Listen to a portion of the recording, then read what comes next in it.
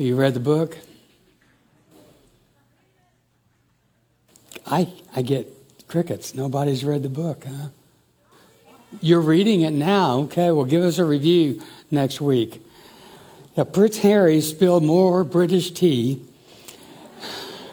than a certain band of revolutionaries did 250 years ago.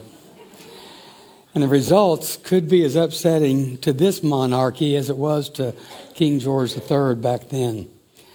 And since his controversial exit from the British royal family, Prince Harry has become much more open in telling his story. There was a Netflix docuseries, several interviews, and now, of course, his book, Spare, which has smashed all records for first-day nonfiction book sales.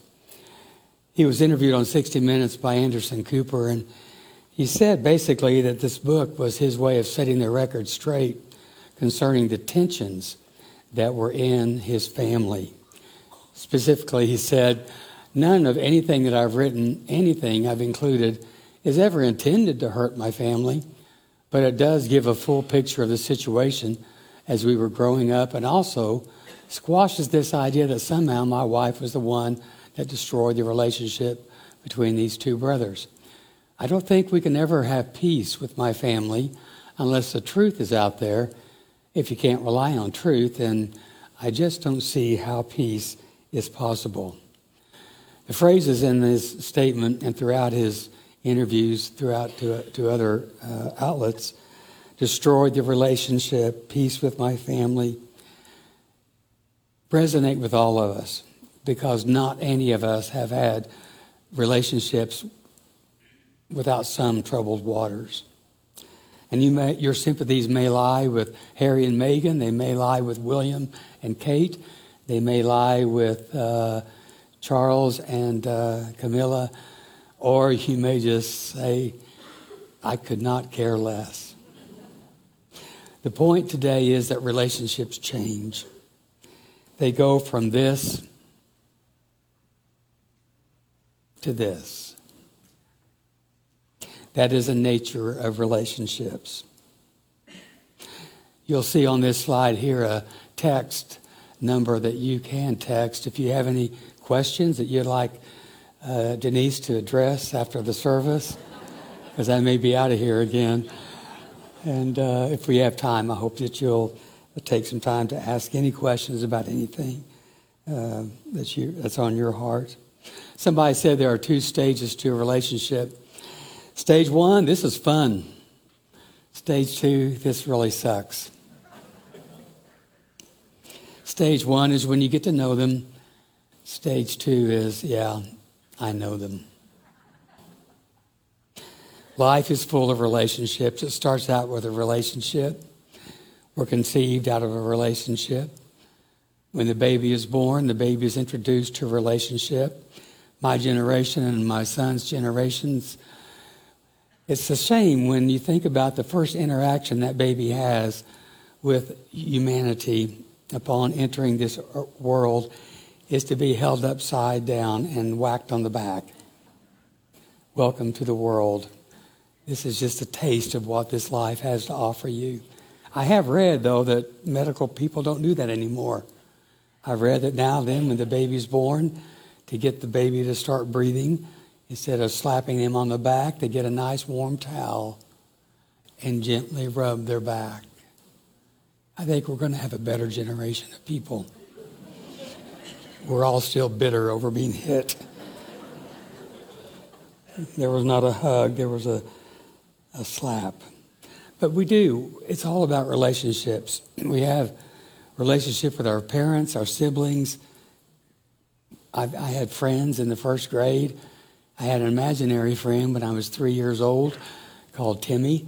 We just like relationships. And we get married. We lose those relationships sometimes. And people change. And the thing is, since people are parts of relationships, the relationships change. And sometimes they change for the better, and sometimes they change for the worse.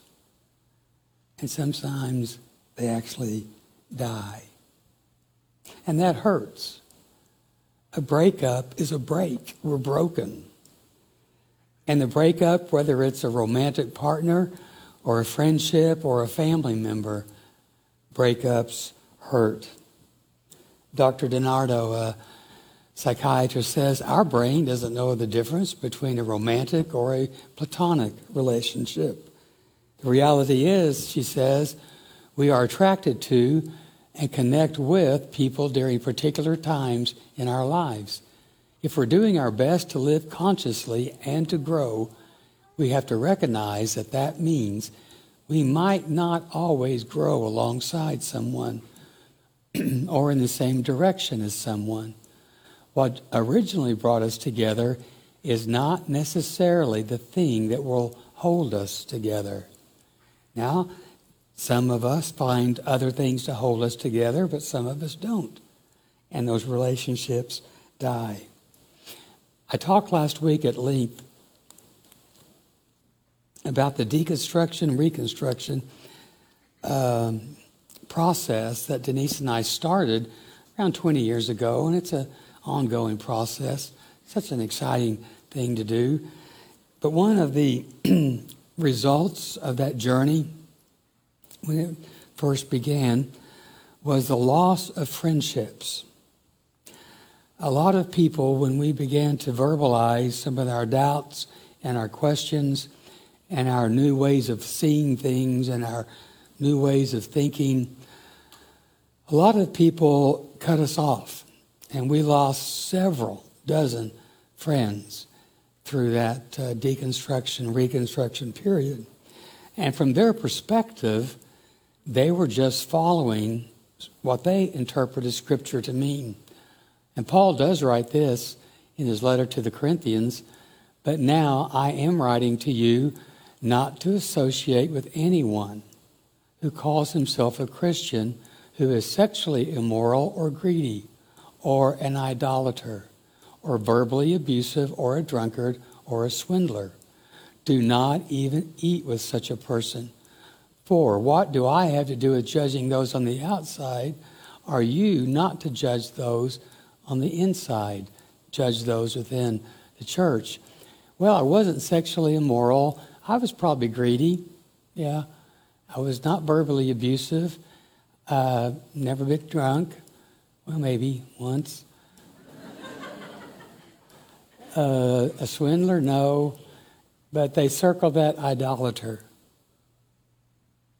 I was an idolater. Because I wasn't worshiping anymore their concept of God. And so according to their understanding of Scripture, it was their duty to shun us. And we were shunned by, as I said, dozens and dozens of people.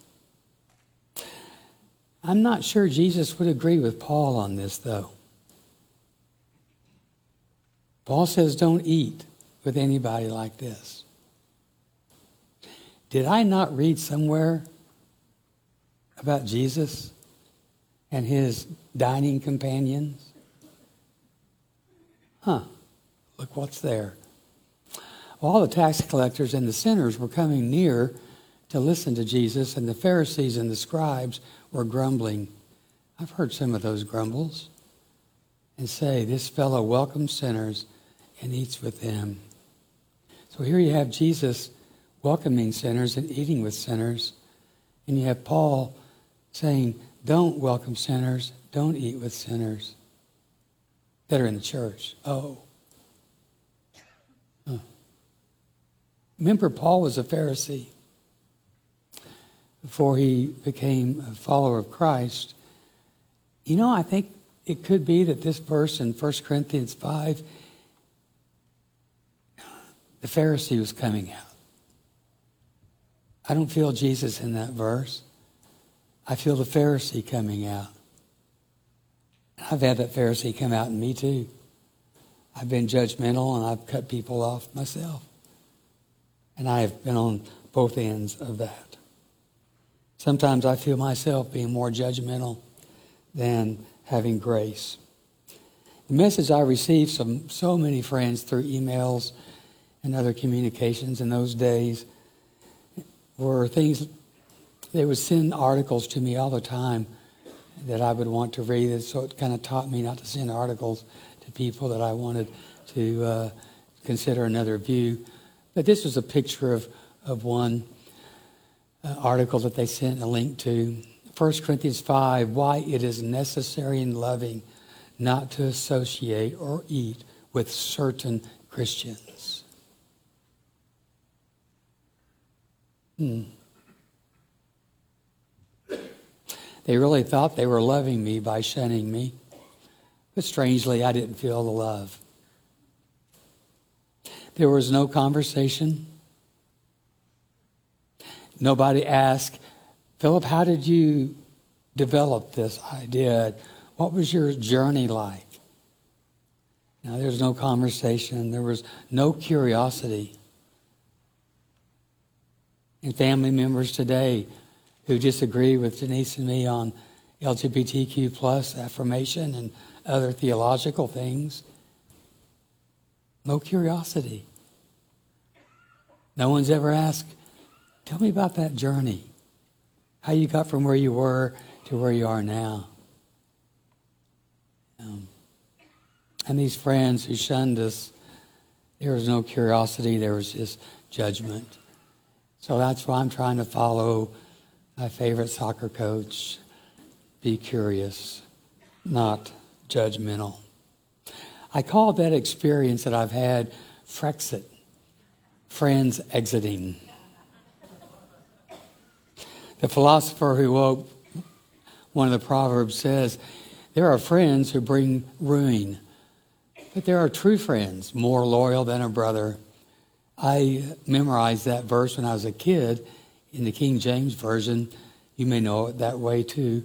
A man that hath friends must show himself friendly, and there is a friend that sticketh closer than a brother. This verse is super hard to translate, and if you care about that, you can go to Bible Gateway and look at probably 20, 25 different versions of every Bible verse there is, and you'll see all of these versions differ on how to translate that.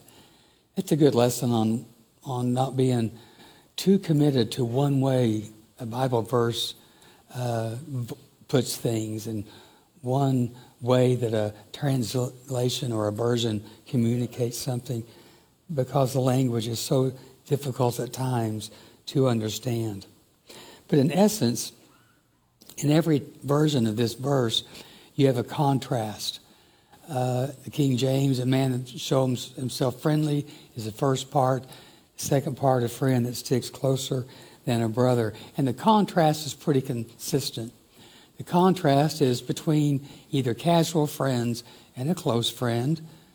The contrast between hurtful friends and helpful friends.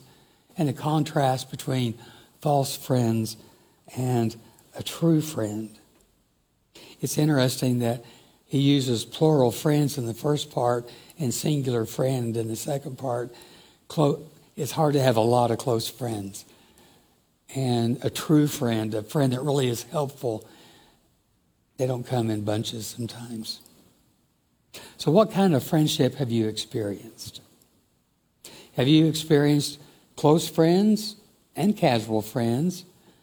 Have you experienced friends that helped you? But also, have you experienced friends that hurt you? When you do have friends who hurt you, you may have considered having that Frexit talk to end the friendship. Friendships do end. They end sometimes because the people have different views of things, misunderstandings, when one person feels unsupported, when there's a breach of trust, when there's an attraction to the partner of a friend, and when there's abusive behavior. And as you process the status of your friendships and the hurtfulness or the helpfulness of your friendships, but especially if your friendship has been, as that one translation, that one version said, it was hurtful and it was cruel and it ruined you, it damages you. Just ask yourself, what's the best thing for my mental and my social and my emotional health? To continue or not continue this relationship? Is this a break or a breakup? Maybe my friend and I don't need to break up. Maybe we just need to take a break. The third thing that Denise and I had to learn to ask ourselves about our friends, are we willing to, and I hope we are, to talk to our friends about this, about the misunderstanding? I certainly hope that's the case. And then what I have had to come to, and Denise as well, because we had some super close friends in our past. And unfortunately, or fortunately, I don't know which it is, they all were involved in church world. That's our world. And it seemed like when they got mad at the preacher, they not only left the preacher, they left the friend. And so I remember my dad, he told me one time, and I think he reconsiders that now since he's in heaven.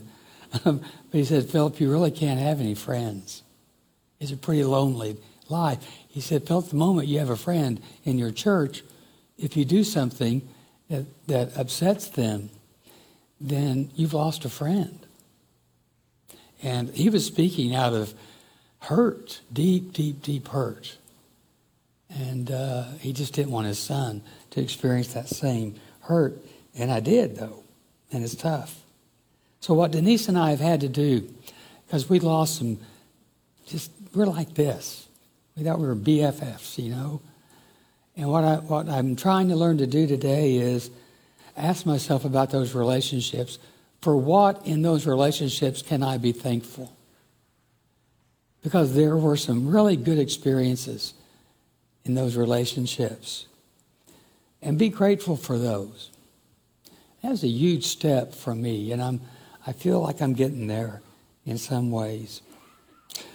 Another psychiatrist, Dr. Dave, says, as we evolve through different phases of our lives, we may find that we are no longer compatible with certain people, or that some interactions leave us feeling drained and depleted. You know, honestly, I didn't feel like these folks depleted me, but I guess they felt like I depleted them in some way. But that helps me. But what I want us to really realize is that regardless of how painful our past friendships and relationships may have been, we are wired for friendships. We are wired for relationships. We need people. That's another song we could sing. Thank you, Barbra Streisand. And people who need people are the luckiest people in the world. Ultimately, people play a critical role in our happiness. There was a Harvard study that started way back in 1938, and it ended in 1970, I think 73. It lasted 75 years, so do the math. And they followed the lives of 724 men. And they found that good relationships are the key factor in their happiness. The scientists asked, in essence, what is the one predictor of happiness? And their answer was, over a 75-year study, relationships. Not money, not a certain kind of job, but relationships. And it didn't really matter what kind of relationships. It could have been a romantic one, or a friendship, or just a relationship with someone in a professional way that you might have with a physician or somebody like that. But the people who had those deep, meaningful relationships were by far the happiest. One of my favorite passages is from the philosopher, called him the preacher, in Ecclesiastes 4. Two are better than one because they have a good return for their hard work. If either should fall, one can pick up the other. But how miserable are those who fall and don't have a companion to help them up. Also, if two lie down together, they can stay warm, but how can anyone stay warm alone? Also, one can be overpowered, but two together can put up resistance. A 3-ply cord does not easily snap. The Dalai Lama, I just love the wisdom of this man, the heart of kindness of him when he was with us. He said, we human beings are social beings. We come into the world as a result of others' actions. We survive here in dependence on others. Whether we like it or not, there's hardly a moment of our lives when we do not benefit from others' activities. For this reason, it is hardly surprising that most of our happiness arises in the context of our relationship with others. Folks, we're not independent creatures. We're not some substance that can exist alone. In fact, none of creation is. Creation exists in radical relationship, whether it be ecosystems or orbits. All creation values connection, relationship. We see this in this news clip from a couple of months ago. Take a look.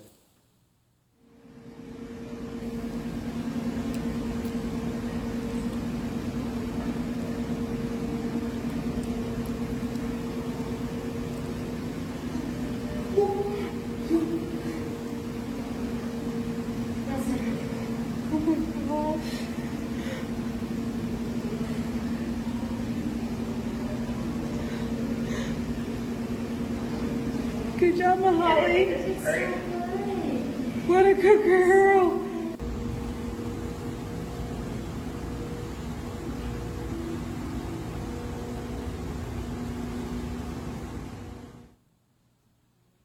When I first saw that on the news back in November, told the story of the mom could not do a regular birth, so they did a C-section on her, and had to keep the little baby in neonatal.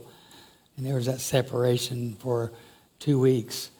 And then they placed the baby back in with the mom. And man, when mom saw the little hand come out of the blanket, the relational connection, so obvious, so moving. And I believe that God, this love, you don't have to call God God. You can call God a divine spirit. You can call God an entity. You can call God a force. I like to call God love. And Jesus told the woman that he talked to at the well in Sychar that God is spirit, not male, not female. There's no gender in God. God is love. Love. And if everything emanates from God, and everything will return to God, to love, doesn't it make sense that everything's connected? Everything is built for connectivity. As this astrophysicist tells us, we are all connected to each other biologically, to the earth chemically, to the rest of the universe atomically. Such powerful, powerful truth. Paul says the same thing. This is what God had planned for the climax of all times, to bring all things together in Christ, the things in heaven, along with the things on earth.